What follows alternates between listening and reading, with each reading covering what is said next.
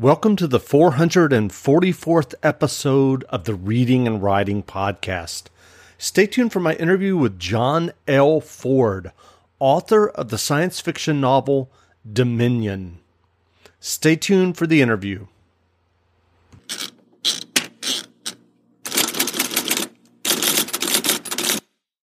Welcome back to the Reading and Writing Podcast. My guest today is John L. Ford, author of the new science fiction novel Dominion. John, welcome to the podcast. Thank you very much, Jeff. Thank you very much for having me. Sure. If someone hasn't heard yet about your new novel, Dominion, how would you describe the novel? I would love to describe the novel as a return to the old format. And what I mean by that is that science fiction in terms of literary form, really when it first came on as an art form years and years ago, decades ago, with Jules Verne and H.G. Wells and so forth, these are the forefathers of science fiction. They wrote basically in one kind of pillar of science fiction, which is what we call hard science fiction.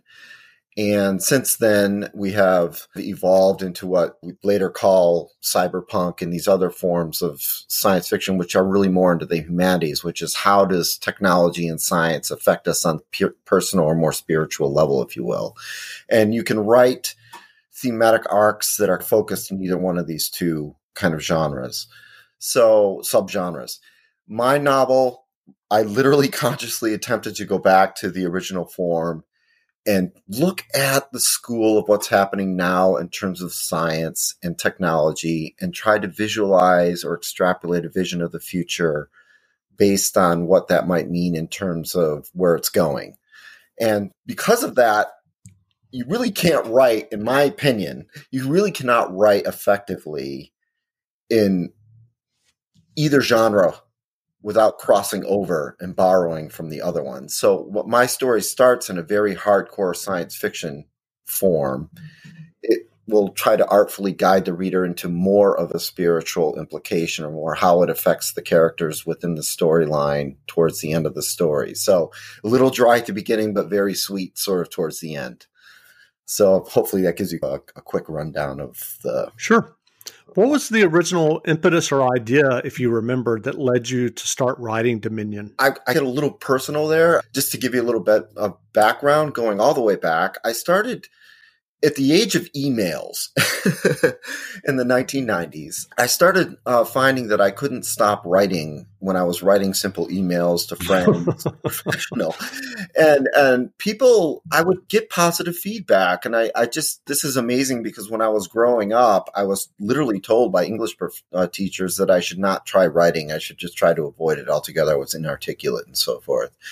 But I think I'm just naturally inclined to be a communicator. I really am not shy of speech, and I have a pretty, I think, natural flow of consciousness. And I think anybody that's an author, that's whether they're in success or not success, but enjoys authoring, will tell you that they're like that. They get into a flow of consciousness and they just don't want to stop.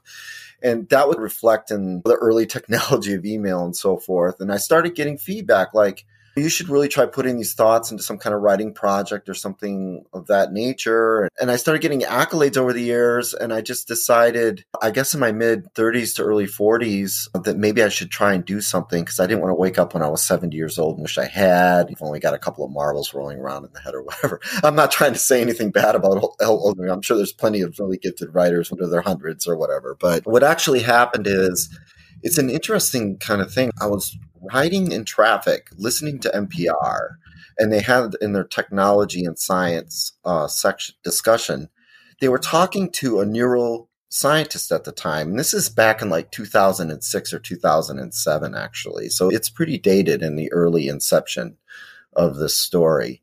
And they were talking about these biological processes in the human brain. They're called microtubules, which are literally nanoscale protein filaments that are focused in densities along the neurotapestry of the brain. And according to this interview, science at the time were trying to determine what process they serve in nature.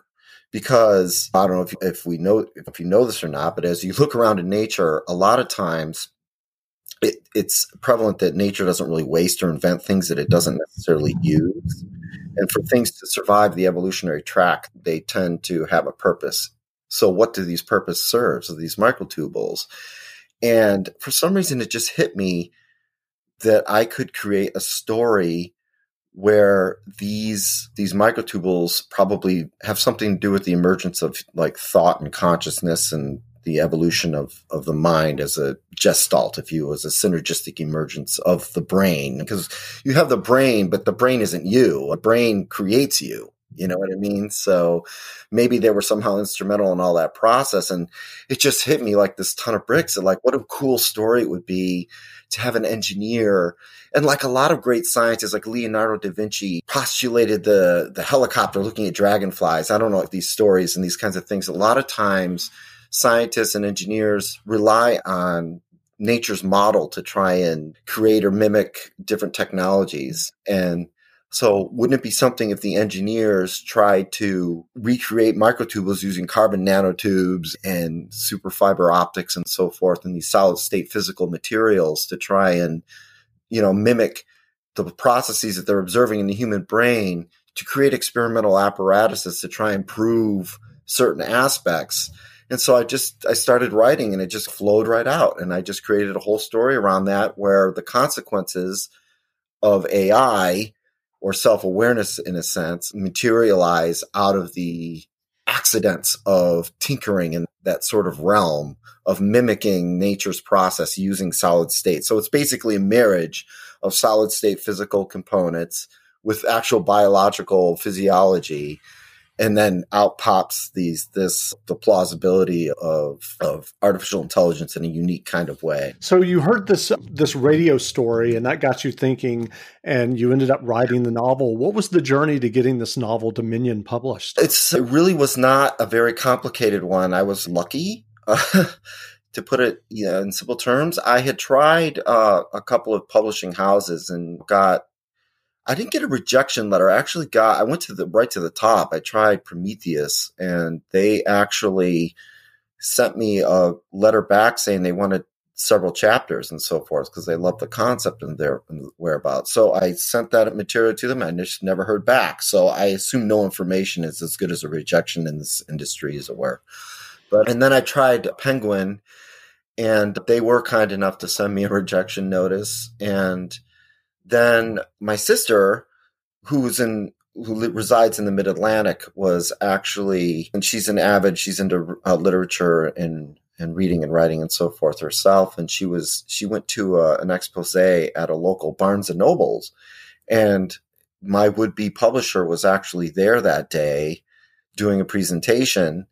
And she just happened an opportunity to introduce herself to this gentleman. And she goes, if you're looking for science fiction lead-ins right now, and she just introduced me and she connected me to him. And I sent my material to him and they loved it immediately and said that and to my luck, he is an accomplished author himself and right. in science fiction, and he really loves the old format. So when he started seeing the way that my story was put together, how Colton Reinhold, the main character, begins in an auditorium in college, and obviously the story is going to have some stuff to make it relevant and so forth, and hopefully bring the reader in and so forth. But he has this flash of insight, which is really my flash of insight, but it's going to be told through the lens of the character in the story. You know what I mean? So he's listening to the teacher discuss these microtubules and neurons. And, I did a lot of research in actual neurobiology and everything for those opening passages in the story. And anyway, my would-be publisher got wind of the way that was put together in those first several chapters, and he couldn't wait to get to contact me. That's great. So, yeah. When did you first discover science fiction literature? Without the ones like you, who work tirelessly to keep things running, everything would suddenly stop. Hospitals, factories, schools, and power plants, they all depend on you. No matter the weather, emergency, or time of day, you're the ones who get it done. At Grainger, we're here for you with professional-grade industrial supplies. Count on real-time product availability and fast delivery. Call, click Grainger.com, or just stop by. Grainger, for the ones who get it done. When I was young, I don't know what young is. I wasn't reading when I was really young. I actually got really into it more when I was a teenager. Like I hear a lot of these stories about people that kind of reclused inside their blanket with a flashlight and stayed up, past their bedtime and read magazines and stuff when they were in their adolescence. And that really wasn't me. I was a dreamer by trait. I was fascinated with environmental and natural sciences, astronomy, earthquakes, meteorology. As it were, I ended up with a meteorology degree, which is why I'm a software engineer, of course. So as I started to grow up, I started getting into reading, and I was first introduced to Arthur C. Clarke, and I read his Rama book. And then I got into Isaac Asimov. I read his Foundation series after that, which is these kind of writers were what I would consider to be crossover writers. They weren't as much like the original format, but they were both in a sense. So maybe in some sense, my book is written like my exposure, which is in that kind of arena of those kinds of authors. And I'm a big fan of Michael Crichton, big time. I loved Link the Andromeda Strain and Airframe and those kinds of books that he wrote also later on in his career. So sure. Yeah. So are you working on another novel now? Yes, I am. As a matter of fact, I have an idea that's going to sound kind of way out there, but my idea is that I don't know how familiar you are with the background of physics, but there are two main pillars of physics that describe the natural universe. One is quantum mechanics, and the other is general theory of relativity. And at a fundamental level, mathematicians cannot reconcile these two disciplines, when at the same time, each discipline in its own right is reproducible. It shows up in experimentation as being factual. So they, for all intents and purposes, based on empirical and objective observation, exist and are real. General theory of relativity is proven all the time by observing large celestial motions in the cosmos and making predictions therein. And quantum mechanics works because we have cell phones. I have an idea that tries to maybe reconcile how and why those. Basically, when you look at a singularity and a black hole, for example, where the gravity becomes so extreme that light cannot escape and the acceleration of gravity exceeds the speed of light, we call that the event horizon. When you try to plug in general theory of relativity into quantum mechanics, basically you get all kinds of crazy divide by infinity expressions in the mathematics, and you can't get those two disciplines to solve. And the physical representation of that failure to resolve those differences is at the event horizon, because basically what's happening is that general theory of relativity is a synergistic result of quantum mechanics. In other words, below the event horizon, you fall below the threshold of the emergence of general theory of relativity. So basically, general theory of relativity is a mathematical expression that begins to describe origin of and the actual sort of what I call projection of reality, which is what comes out of quantum mechanics. So it's almost like quantum mechanics is the projector, if you will, and the image that the movie that we're seeing of reality is general theory of relativity. So it's like you can't go into the projector to see the movie. And that's what it means when you try to go through the event horizon of a black hole. And we're seeing that failure to go backwards and go below that threshold as a failure in the mathematics to reconcile those two disciplines. And the scientists that are onto this start realizing that they can actually manipulate the projection, if you get my meaning. So they can start editing the movie, if you will. And that's where the protagonism begins to take form in this new novel. It's going to be a bit of I'm trying to move the story along into that realm and how that could be used in the typical evil versus good and all that stuff. So it's going to be fun to try. Sounds interesting.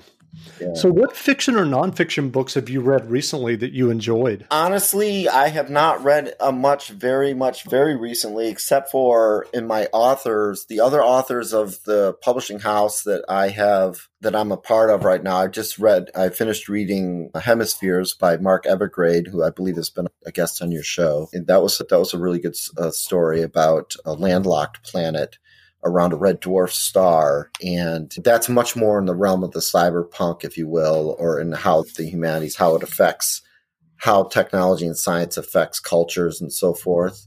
So that would be my most recent reading into that, into somebody else's science fiction works. But I got to tell you, as an author, for me, it's very difficult for me to jump tracks. Some people are probably better at doing that than I am. I actually like to focus just on writing when I'm in that kind of creative mode. So over the course of the last year and a half to 2 years, when I was bringing this story over the top, I didn't really have much of an opportunity to stop and really enjoy. I did actually read Existence by David Brin, which is a real big read. But that was like 5 years ago at this point. Sure. I don't know if you ever heard of David Brin, but yeah, I have. So where can people find you online if they want to learn more about you and your novel? I don't actually have my own website. I'm such a noob. Unfortunately, I apologize for that, but I do go through Rock Hill Publishing. So if you go to rockhillpublishing.com, to that website, you can start to get a little bit of prospectus on who I am and the material I've written and who I am as a personality and so forth. And it'll also give you an opportunity to explore give you an opportunity to maybe get a link if anybody's interested in going to the book. I'm on Amazon as well, John L. Ford, Dominion, as well as Barnes & Nobles too. So great. Again, we've been speaking with John L. Ford, author of the new science fiction novel Dominion. The novel is on sale now, so go buy a copy. And John, thanks for doing this interview. Yeah, no problem. I wanted to just add, I don't know how close we are to our wrap-up time, but I just wanted to say that if you do show an interest in reading this story, I want to hone attention to the fact of its relevancy right now, that artificial intelligence is hot right now, and there's a lot of implications that I don't really believe that technology is taken into consideration, that if you create a sentience, if let's say we succeeded actually creating a sentience through technology, are we going to be able to control the will and desires, the emergence of the will and desire, the underlying identity of that object, of that entity? What if they don't want to have the lights turned off at night? And the introduction of this story is very important for those who might want a little bit of background on the technology that goes behind this story, because bears some relevancy. Dr. Roger, theoretical mathematician and physicist Sir Roger Penrose, he began postulating the emergence of consciousness as a result of microtubules back in the 1990s. And I didn't even know that this was actually happening at the time, which is interesting. And that my story, my idea, converges on that ongoing science merely by accident. And I think that it's not a point to advertise that fact. I'm just trying to say that it offers it an air of plausibility, in a sense, if you will, that maybe something like this is really possible, where we could literally, like, we have the fundamental components now available in solid state physics, where we might be able to mimic what's going on inside of evolution's creation, which is the human brain. And then the implications of emerging that artificial intelligence that comes out from this story, one that has much more in the way of a spiritual implication and impact, I think is important, particularly as humanity seems to be on the threshold of getting there. I definitely recommend that if you want to read this story, please go and read the introduction first. That'll Great. That primer for the rest of the journey into the novel. Great. Again, we've been speaking with John L. Ford, author of the new science fiction novel Dominion. The novel is on sale now, so go buy a copy. And John, thanks for doing this interview. Yeah, thank you so much, Jeff. It's been an honor to be on your show.